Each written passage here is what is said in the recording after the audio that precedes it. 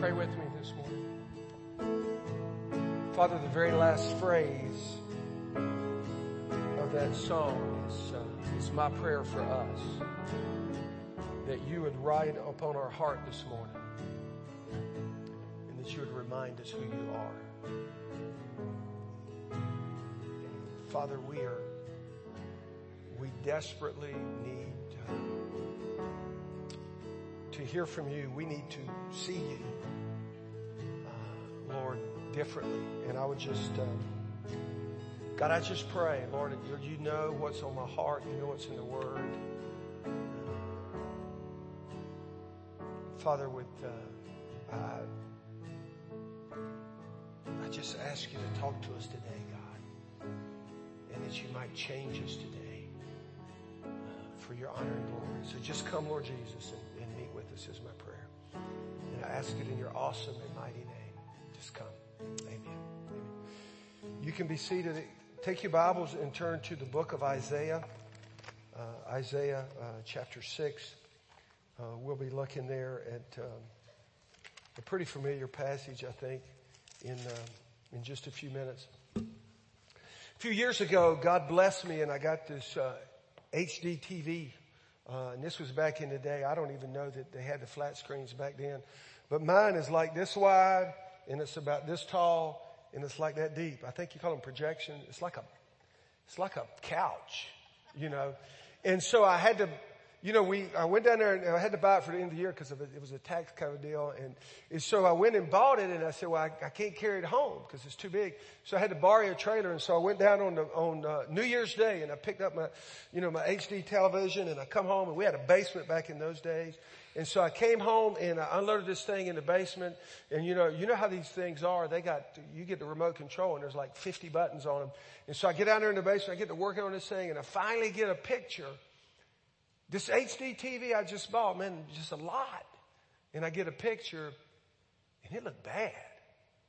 I mean, first of all, it shrunk in, it had the black on the sides, and the signal wasn't good. It was out of focus, and it was not good. I just couldn't, and I just thought, man, I can't see well. And so I called up the cable company or the satellite provider, and I got the HD receiver. And if you remember, how many of you remember the first time you saw high-def TV? Man, I got this HD. Now, we only got, back in the day, we got like 5 channels or 6 maybe. We got like CBS from New York and, just a couple odd things. But we had one channel that had the NBA. Now, I'm not a big NBA fan, but in high definition, even NBA looks good. I mean, I flipped this thing on. I think it was the Lakers. I mean, you could see the people. You could see the guys' freckles. You could see their pimples. I mean, you could read their tattoos. It was clear. And so I'm looking at that thinking, man, this is awesome. And then now we just kind of take for granted. You flip on the HD. If you watched a football game last night, man, it's like being there, right? I mean, sometimes it's better than being there. Because you got your own bathroom, you can put on pop. I mean, it's good. But here's the deal. Here's what made the difference. Man, there was no focus on the picture. It was kind of unclear. It was not good. It was kind of bad. We didn't know. But when we got the clear signal, man, I could see. And when I could see what was really there, it's just better. It's just better. And so I want you to imagine with me this morning. Imagine what your life would be like, and imagine what my life could be like. Imagine what would happen in our church if we could get a picture of God in high definition. I mean, what if we could get God to come in clear? And there wasn't any fuzz. There wasn't any, unfocused. There wasn't this squeezed in small picture. But imagine what might happen in our life, and imagine what might happen in our church and in our community and in our country and in our world if we could just see God for who He really, really is. What if we could see Him clearly? How would that change? Because I'm convinced that in the church of the living God, we need Him to ride upon our heart so we will know who He really is. The world, listen, The world is desperate for the church to see who God is and to live for Him. You see, what often happens is, and I'm a complainer about this too, so I'm not just lumping y'all in there. But a lot of times we look at the world and go, the world's all messed up, man. What are we going to do? And, we got this, and I'll talk about some of that in a minute. But here's kind of the thing. We, in the church, we expect the world, the people that are lost and out there in the world, we expect them to act like people in the church. And then we who are in the church, we go out there and act like the world. And so we got this thing all messed up. And so what needs to happen, in fact, Peter said that judgment needs to begin at the house of God. Now, if we all believe that our culture needs a change, and we may document that in a few minutes, it ought to start with us at the church. I mean, the reason lost people act like they act is they're lost. They don't know God. They've not met Him. But we have, those of us who are believers. And so we should look different. And so what I want us to do this morning is I want us to begin a series. We're going to embark on this journey for the next few weeks. We're going to do a little study on who God is. And what I hope that's going to happen over this little journey that we're going to be on is that we will begin to see God more clearly than we ever have.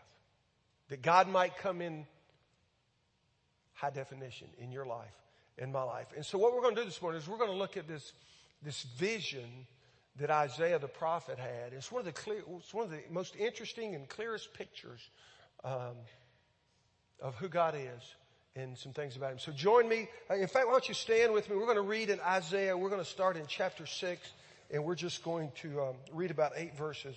But if you'll just follow along with me there. Verse 1. It says, in the year that King Uzziah died, I saw the Lord seated on a throne, high and exalted, and the train of His robe filled the temple. Above Him were seraphs, each with 6 wings.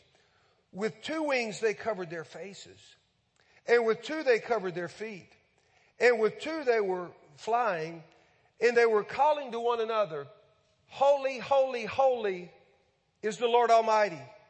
The whole earth is full of His glory. And at the sound of their voices, the doorposts and thresholds shook, and then the temple was filled with smoke. Woe to me, I cried. I am ruined, for I am a man of unclean lips, and I live among a people of unclean lips. And my eyes have seen the King, the Lord Almighty. And then Isaiah writes, he says, then one of the seraphs, he flew to me with a live coal in his hand, which he had taken with tongs from the altar. And with it he touched my mouth and said, see, this has touched your lips. Your guilt is taken away, and your sin is atoned for. And then I heard the voice of the Lord saying, whom shall I send? Who will go for us? And I said, here am I. Send me. Here am I. Send me. You can be seated. Thank you for honoring the Lord's word. What I want us to do now, I understand trying to wrap our minds around the nature and character of God. It's kind of like trying to empty the ocean with a lunch pail. It's impossible to do. I mean, there's no amount of Sundays that I can stand up here and give you a message about the nature and character of God and say, okay, we're done. Now you and I together, now we know everything there is to know about God. It would be foolish for me to think that. But what I do want us to do is I want us to take a few minutes and unpack this passage of Scripture and some others that we'll look at over the next few weeks, because I want us to begin. I just believe that we need to get a new picture, a fresh picture, a more complete picture of who this God is, this creator of the universe and this redeemer of our soul. We need to know Him. And if we're going to know Him, we have to see Him as He is. And so the most natural place to start, it would seem, would be with the holiness of God. And so that's what we're going to talk about this morning. And I understand, I know that this is true. The very word holiness or holy strikes a chord with many of us, because whatever we are not holy, and when we know that we're not holy. And because when we know that we're not holy and that God is, that means that we're different than God. And there's this kind of a separation there. And so this whole idea of holiness, when we see a book title, The Holiness of God, or Practicing Holiness, then all of a sudden, a lot of times we just kind of cringe a little bit because we're thinking, man, if it's holiness, I'm not that. And God is that. And so there's this tension that happens when we hear that word. And so this morning what I want us to do is I want us to unpack this portion of Isaiah, because whatever happened, I mean, almost like Paul the apostle, remember his Damascus Road experience? When Paul saw Jesus on the Damascus Road and was converted, man, it shaped his life, his ministry, and his destiny. And when Isaiah had this vision, when he saw God in his holiness, it shaped his whole, not just ministry, but it shaped his whole destiny. In fact, we didn't read this name, but Isaiah called the Lord the Holy One of Israel because God put this imprint on his life. And he knew and understood that God was holy. In fact, some of the scholars tell us that 25 times in his book, Isaiah calls God the Holy One of Israel.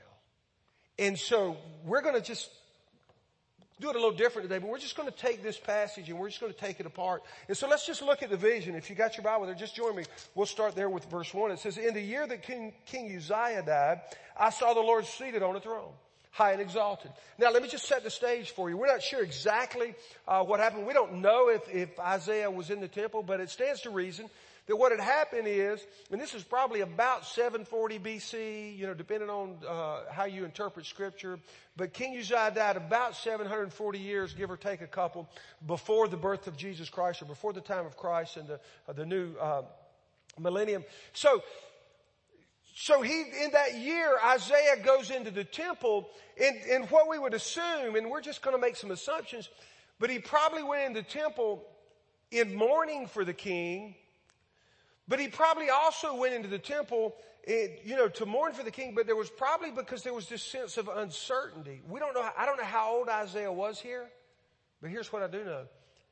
Uzziah was king for 52 years. And so when the king that's been king for 52 years dies, you don't really know what's going to be next.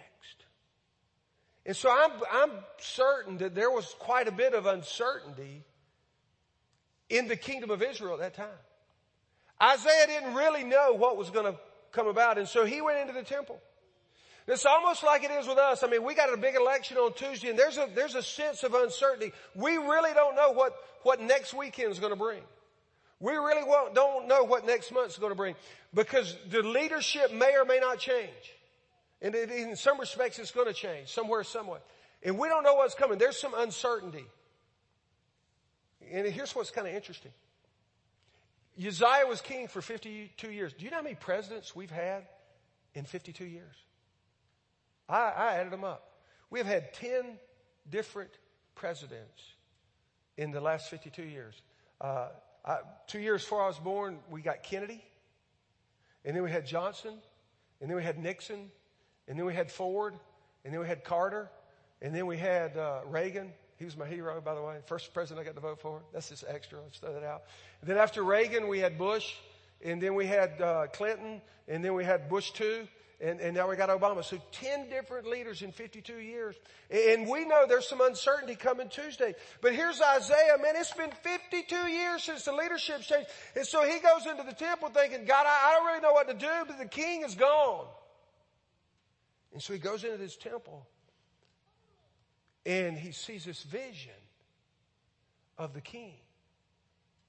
Not just a king, not just any king, but he got the vision of the one king. In fact, if you look at that word there in verse 1, it says, in the year that King Uzziah died, I saw the Lord. The Hebrew word there for Lord is Adonai, master ruler, but really more than anything, it means sovereign one. It's not a name, it's more of a title. for God. He's the sovereign one. And if you know what sovereign means, it means he's master.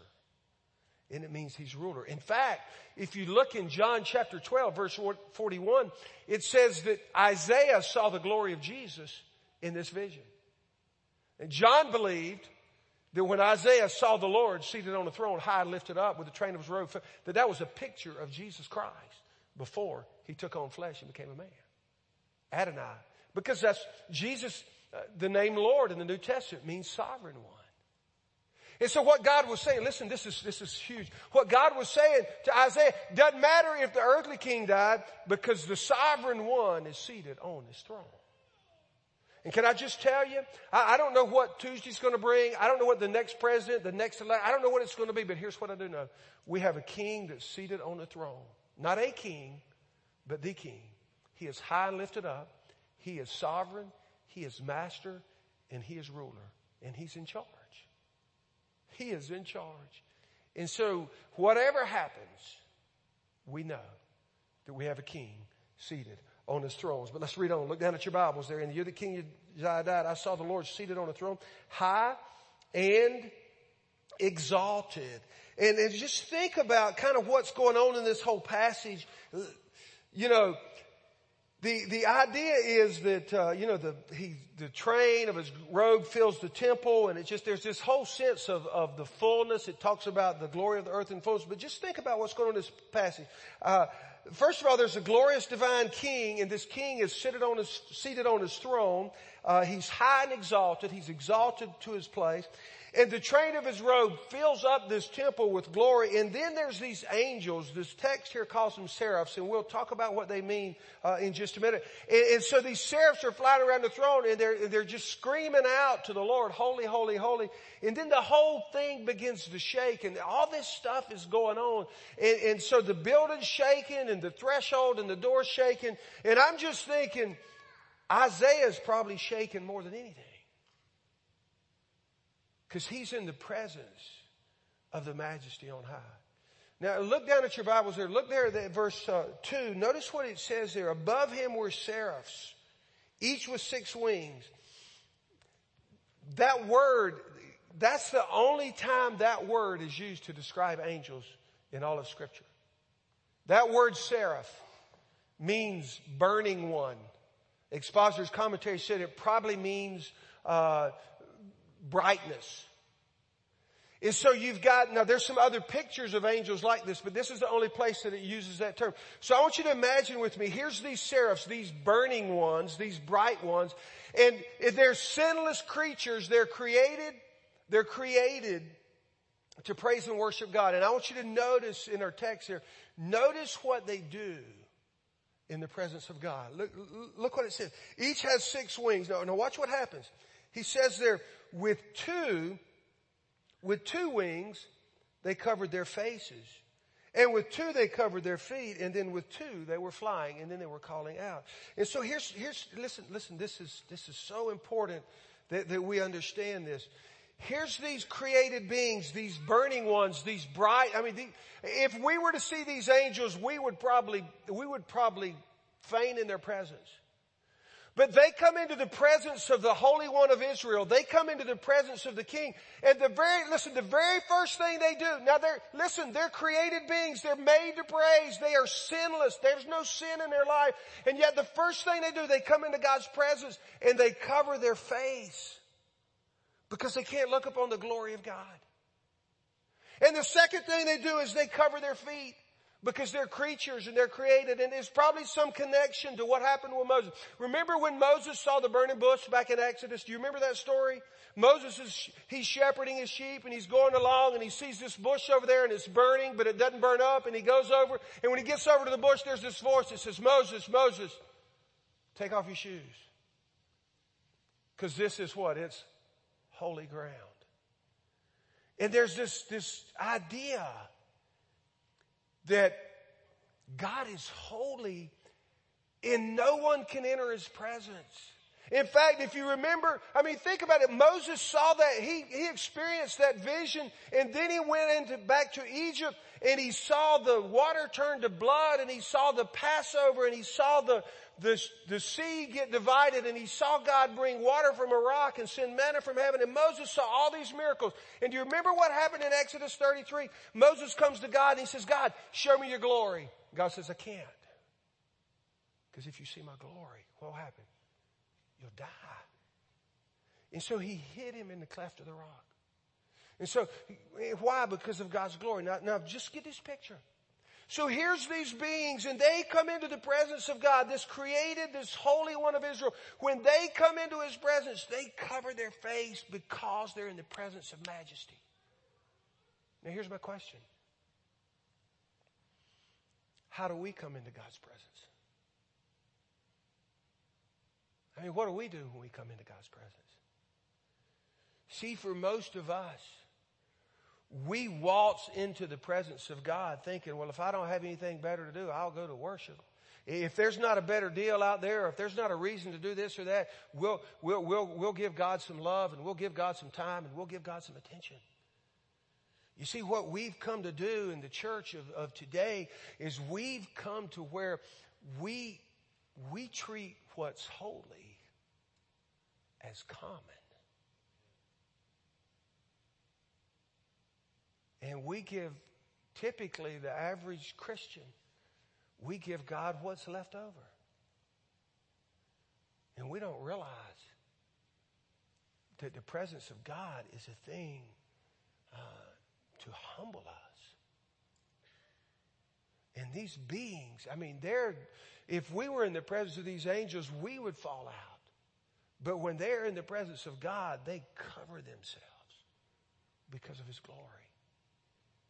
And yet we waltz into the presence of God, and if God doesn't do what we want or the way we think, we walk away from Him, we talk about Him, we talk to Him flippantly.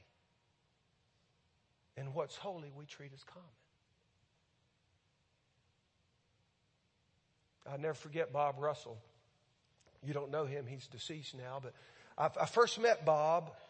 His wife, Peggy, came to visit our church. They'd moved our community from south of Atlanta over in Georgia. And Peggy came to our church, so I went by to see her. She was a senior adult lady. And I walk in, she seated me in the living room, and she introduced me to her husband. And Bob was a soldier, and he was retired, and he was a Midwesterner, and he was a World War II vet. And I mean, he could cuss like a sailor, but he was a soldier. And you know, and it didn't bother him at all. And I remember this thing, and I just remember it. I don't remember exactly how he said it, but I began to talk to Bob about Jesus. I said to Bob something about Jesus, and he held up his fist, and he said, I will tell Jesus whatever I want to. And I should have stepped back in case God was going to strike him, out. But he shook his fist in the face of God, in the face of Jesus. And he dismissed me with probably a few expletives. And I later did Bob's funeral, and I told that story, and a guy comes up to me. He says, you're exactly right. He says, I remember Bob was on the side of the road. I don't remember if he had a flat tire or whatever. He says, I stopped to help him, and I mentioned something about Jesus. He said, and he threw that fist up, and he said, I'll tell you about this Jesus. And he was just, adamant. I'll tell God.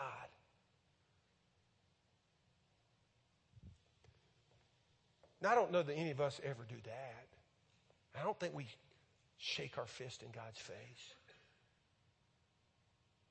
But when we treat what's holy as common,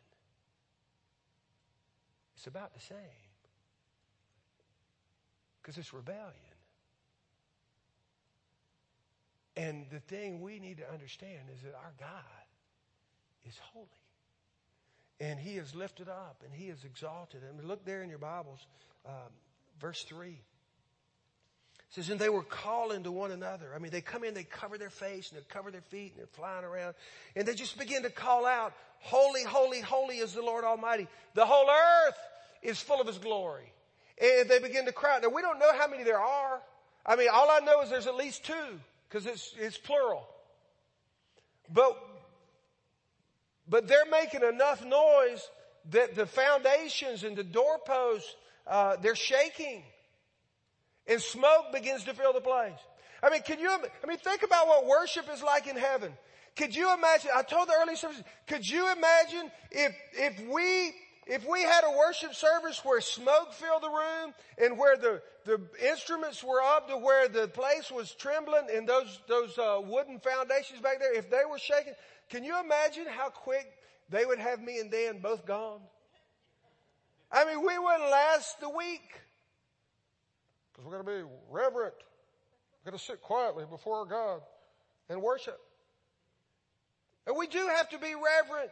But I'm telling you, man, in heaven, they're serious about worship. I'm thinking, did y'all watch the game last night? Did anybody? I watched the fourth quarter, Alabama, LSU. Anybody? Anybody else? Man, when LSU got ahead, was that place rocking?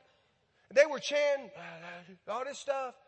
We get so excited about a football game. And we come into God's presence if there's nothing better to do. And I'm so tired because I stayed up and I watched the game and all this stuff. And then we sing our little song. We worship our play and we play at our worship. And when I look into the scriptures, man, these seraphs, they weren't even redeemed. They weren't dead and had been made alive. They hadn't been lost and now that they've been found. They weren't sinners condemned to hell and now they're converted and going to heaven. They were just made to praise. And they go into God's presence with this awe and this reverence. And we who've been born again, we treat God common. And He's holy. And notice that phrase, holy, holy, holy. Lord God Almighty. That's theologically it's a trisagion, or 3 times holy. And interesting kind of Hebrewism, if you will. Now, some people say, well, the reason it's holy, holy, holy, because it's Father, Son, and the Holy Spirit. And they say, well, that's an Old Testament picture of the Trinity. Well, maybe it is, maybe it's not. I can't tell you it's not, and I can't really tell you it is. But what I can say is that's really not the point. I don't think that it's in there. See, the point is, in Hebrew, when you say something more than once, you mean it. Remember when Jesus got ready to tell them a truth, you remember what He would say? He would go, verily, verily, I say unto you, right? Jesus would say it twice. And when Jesus said it twice, they would listen, oh, this is important. But when you say something 3 times, means this is super, super important. And what the angels were saying in the presence of this being, this Holy One, is this is super important. Holy, holy, holy is the Lord Almighty. See, that Lord there, that's a different word than Adonai. That's Yahweh.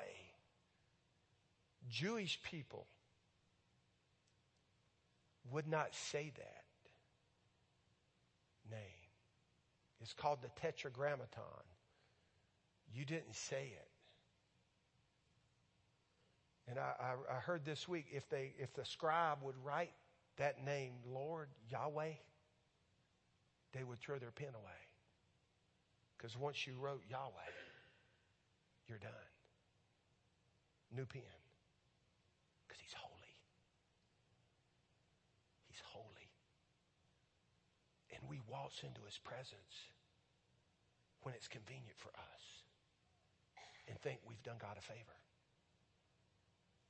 And we need to, the earth is full of His glory and God wants His people. He wants us to humble ourselves in His presence. And He says, holy, holy, holy, Lord God Almighty, who was, and is to come. That's out of Revelation. But Tony Evans said this about holiness. Well, what is holy? We talk about that and we kind of cringe. I remember Jerry Bridges wrote a book called something about holiness, practice of holiness. What is it, Dan? Is that right? Man, I just remember seeing that going, man, I don't want to read that book. Because if I read that book about the holiness of God, that'll mess me up, right? And so we think this about holiness, but what does it mean anyway? Tony Evans said this. He's an author, pastor up in Dallas. He said holiness is the centerpiece of God's attributes. Of all the things that God is at the center of his being, he is holy. God is holy. And so if holiness is the most significant or the centralmost characteristic of God, then what is it? What does it mean to be holy? And I'll just say it like this. It means to be separate. Simply put, to be holy is to be separated. Now, one of the things that's, since we're in the middle of this election, and one of the things that's been in view for the last few months is Mormonism. If you listen to Christian radio or sermons or secular stuff, you hear a lot about Mormons, and they talk a lot about Mormonism. One of the interesting things about Mormonism, and really the premise of why it's a cult, and by the way, it's a cult, and if you don't get mad at me, I'm just telling you the truth. It's a cult. But what they, even though they have traditional values, and I understand that, but what they believe is that as we are, God once was. As God now is, we can one day be. That's clearly non-scriptural. God is holy. God is separate. He is the high and lofty one. We will never be like him because we are created and he has existed forever. And so to be holy means to be separate.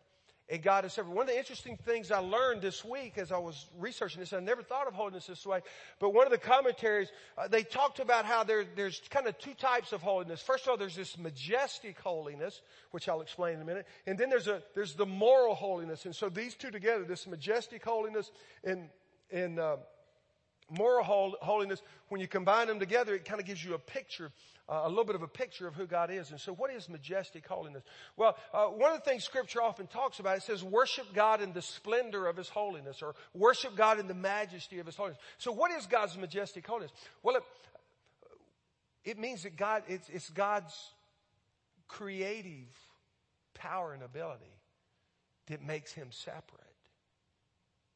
See, the thing about God that makes him different than anybody that's ever lived or existed or ever will ever exist is that God can create. And creatures cannot create. Well, what about cloning? That's creating. No, they take a life and they clone a life. It's not creating. Only God can create. R.C. Sproul, in his book, The Holiness of God, he talks about this whole idea of God's creative power. Genesis 1:1 says, in the beginning, God created the heavens and the earth. In other words, there was nothing, and God created something. There was nothing but God. God existed, and then God spoke, and the world existed. Now, here's where we get all mixed up. We can't comprehend what nothing is. It's impossible for you. It's impossible for me. We cannot fathom. We can't wrap our hands around nothing, because if we think nothing is darkness, it's not nothing, it's darkness. Or if we say, well, nothing is like empty air. Well, air is something. If you don't believe it, go poke a hole in your tire and see what happens. Because air is something. But there was nothing. And God created something out of nothing. It was like God was a magician. And God pulled a rabbit out of his hat, but there wasn't a hat and there wasn't a rabbit. There was just a magician. God just spoke and the universe came to be. God can create, and his majestic holiness is that God has the potential and the power to create. It sets him apart from anything else in the universe. Now, atheists and naturalists would tell you, no, God didn't create.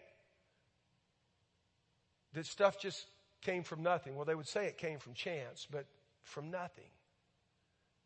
How does nothing create something? It can't. God is holy. God is separate because God spoke and the universe came into existence. Behind me on the screen is what they call the Helix Nebula. Isn't that right, Dan? The Helix Nebula? It's slang, they call it the eye of God. Isn't it interesting how much it looks like an eye? And it's this galaxy out in this nebula out in God's creation. One of untold millions of galaxies that God created when He spoke the world into existence. You say, Pastor Mike, I know people that are very creative. I know this person and they're an artist and you should see their paintings. But they started with paint, right? They had paint and they made a painting. Or this person, he's a creative writer. Well, he's got words and language and paper and all this stuff. Or a computer. Only God can, from nothing, make something. And that's what He did. And we live in that world.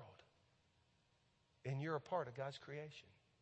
Because that first Adam, that first man, He fashioned from the dust. He fashioned in His hands. And then He breathed life into him. And when He realized he needed a helper, He put him to sleep, took out a rib and made a woman and gave her to him.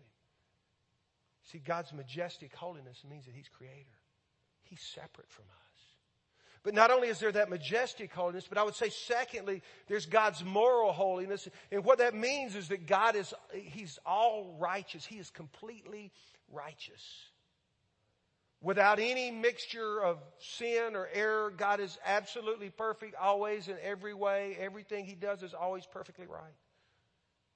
But why do bad things happen to good people? And why was there death in the Old Testament? And we got all these reasons of why. But listen, we just need to understand God is absolutely perfect in everything He does. He has a reason, a right reason, a correct reason for any and everything that happens.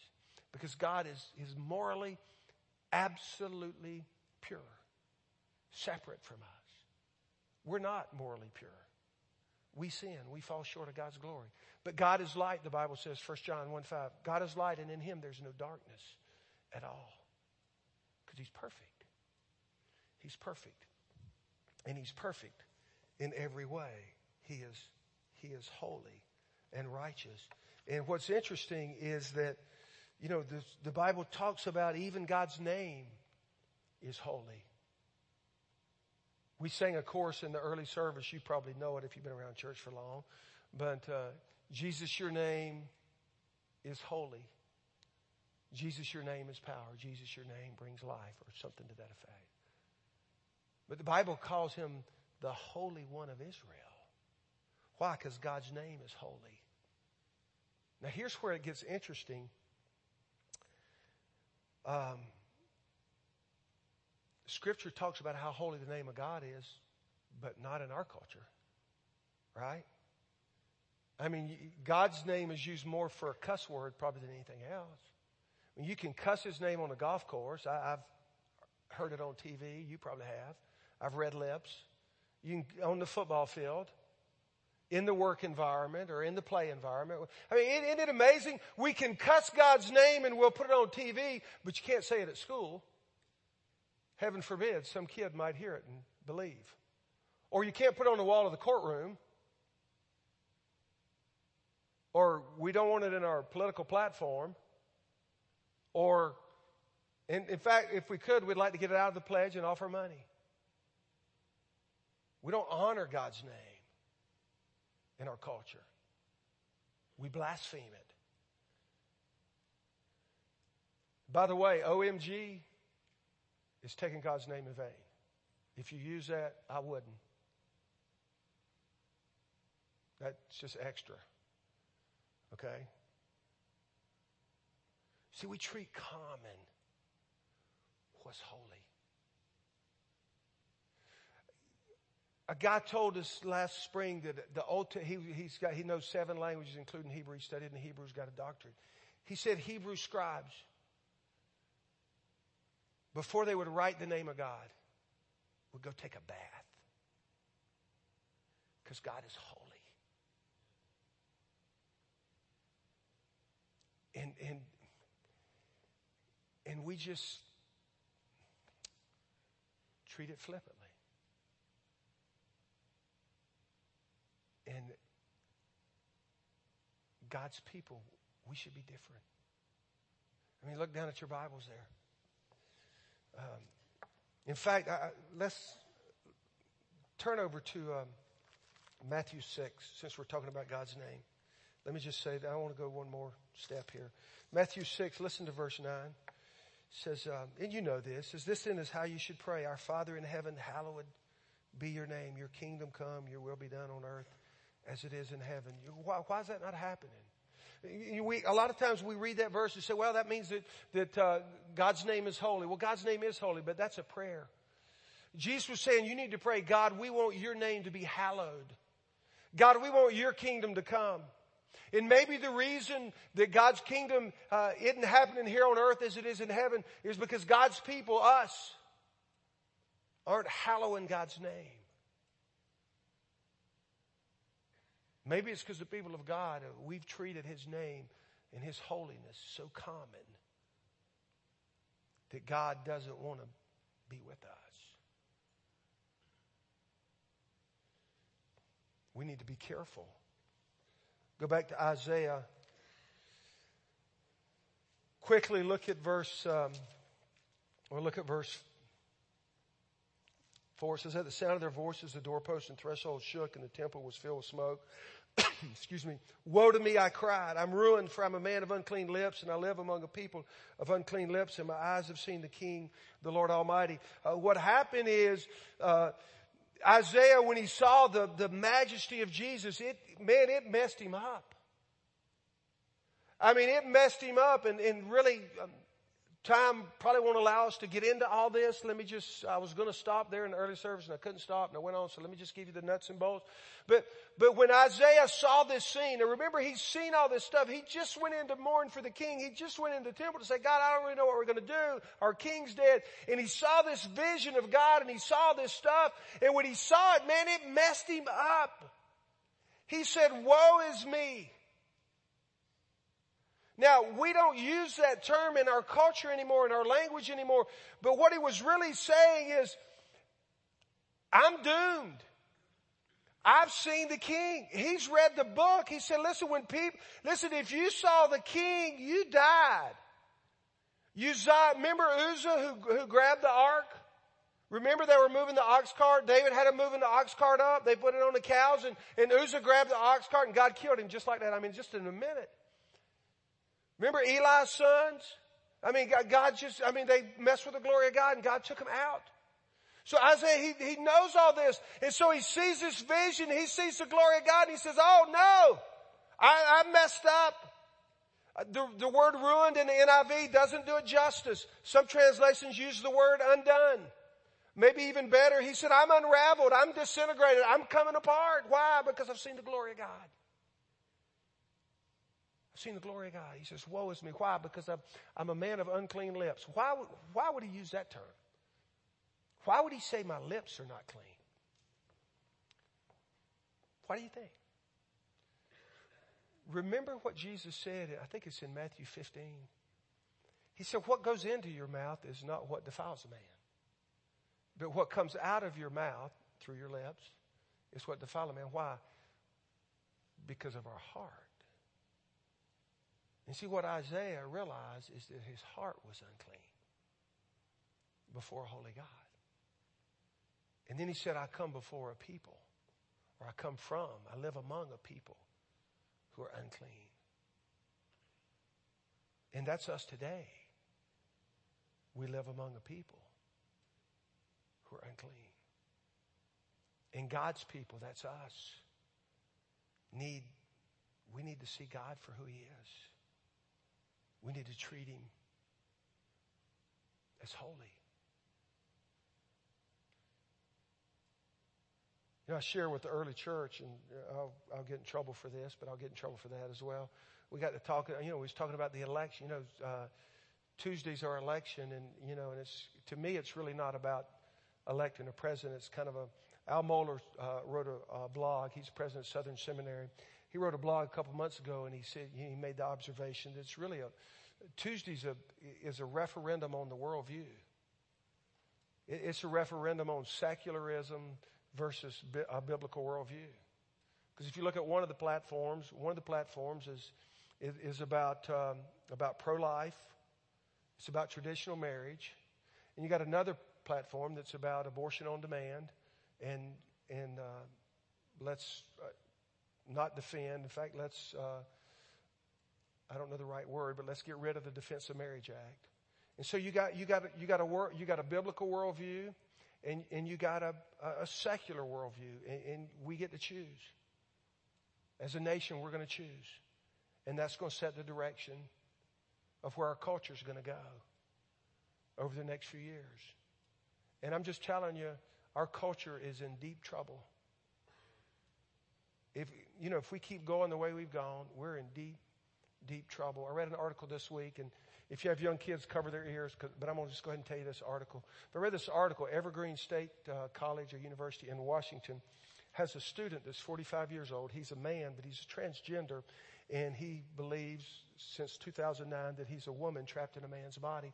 And so because he dresses as a woman, he has access to the women's locker room on their campus to go in and undress and do whatever he chooses, which is bad enough with college kids. But it turns out that at this campus, they share the women's locker room with high school girls and even kids as young as 6 years old. And so you have a man in that locker room believing he's a woman trapped in a man's body, showing himself freely to whoever looks. And you have children and teenagers and young adult ladies who are forced to view this. When he was run out of the locker room by a swim coach, she had to apologize because she discriminated against this person who felt discriminated because he was told to leave because he's a woman trapped in a man's body. Turns out that they said there's probably no room for prosecuting because the law is so vague. And so here's what I'm saying. We live in a culture that's so afraid to discriminate against sin that we force people to be exposed, pardon my pun, to the sinful behaviors of people who are out of touch with reality. And that's where we're headed as a culture. And the church can sit idly by and say, well, everybody's free to choose if we want. Or we can say, wait a minute, our God is holy. And some things are just wrong. And see, here's the thing. Who we elect this week ultimately is who's going to support the Supreme Court justices. And you know where this stuff always winds up? At the Supreme Court. So it's really not about who's in the White House. It's about what values are going to trickle down from the Supreme Court. And they're going to shape our future. They just are. Whether we like it or whether we don't. And I'm just saying, I got a little girl to be 6 in 2 months. Discriminate or not. I don't want some wacko showing himself in a locker room to any of our kids. Now, you can call me old-fashioned, you can call me whatever, but I'm just telling you, wrong is wrong if everybody's doing it, and right is right if nobody's doing it, and that's just wrong. It's wrong. And if, as the people of God, we've got to decide that we're going to take a stand somewhere. We need to draw a line in the sand somewhere and say, wait a minute, our God is holy. Now, I know what you're thinking.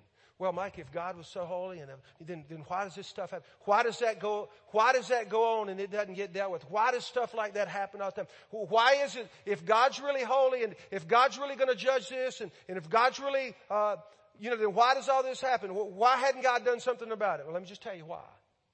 And we're out of time. We're done. But let me just tell you why. 2 Peter 3:9. If you put that up for us, 2 Peter 3:9. I can't quote it exactly.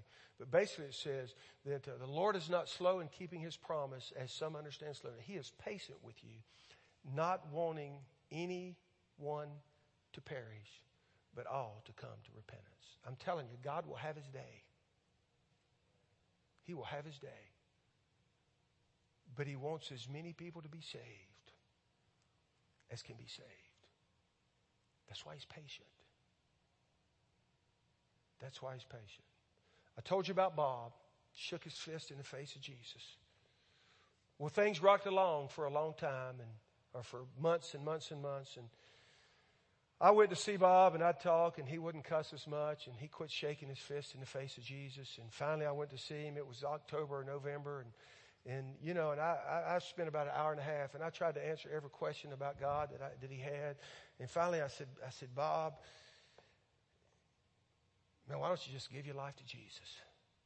I mean, I didn't know what else to do. I said, why don't you just give your life to Jesus? He said, okay. And so here's this old soldier man, rough, hard, crusty. And that next Sunday morning, he gives his life to Jesus on a Wednesday afternoon. That next Sunday morning, kind of from right over there, we did a little altar call like we do sometimes at the end of our church. And he comes down the aisle, and he gets down there almost to the front, and he puts that same old fist in the air, and he says, I gave my heart to Jesus. He was just changed. He was just changed. And the reason God is so patient with us is because God wants people to be changed. He wants them to be changed. Some of you here today, you've never given your heart to Christ. You would never shake your fist in God's face, but in your heart, you know you're in rebellion. You're against Him because you're not for Him. God wants you to be saved. He's patient because He doesn't want you to perish. And my question is, would you give your life to Jesus today? Would you be willing today to surrender your life to Jesus Christ? Others of us, man, we're Christians, but if the truth be known, for me and for some of you, we tend to treat what's holy as common. We just do. We'd never shake our fist in God's face, but the reality is we give God what's left over. We don't come into His presence in awe and reverence. And so I just want to ask you, believer, this morning, as a Christian, don't you need to stand in the presence of God in awe and reverence? Is there anything in your life that you need to say, God, I just need you to get rid of this so I can honor you? If God's speaking to your heart, I'm hoping that today you'll say yes to Him. Let's pray together. Father, I know that when you have a message like this, man, it falls in a lot of places. And, when you talk about issues and, you even mention the word politics or even hint at it. People get worked up about that or whatever. Or you talk about sin, or you talk about people that have other lifestyles. And people say, well, you're unloving or you're unkind or you're this or that. God, I understand that. But at the end of the day, here's what I know, Father. You're a holy God. And if you're the creator of the universe, then you're the Lord of the universe. And God, if you're the Lord over the universe, then you're Lord over my life. And you're Lord over every one of our lives. And particularly, Father, over the life of a believer. And if you're Lord over our life, then we should live and surrender to you. And we should follow after you. And Father, I don't know where this message has landed. I don't know who here needs to be saved, but my prayer is that they would say yes to Jesus today. God, I don't know who here who's a believer would say, man, often I treat as common what the Bible says is holy, and I need to repent. God, I would just ask that you have your way in every person's heart, in every person's life, and I ask it in Jesus' name.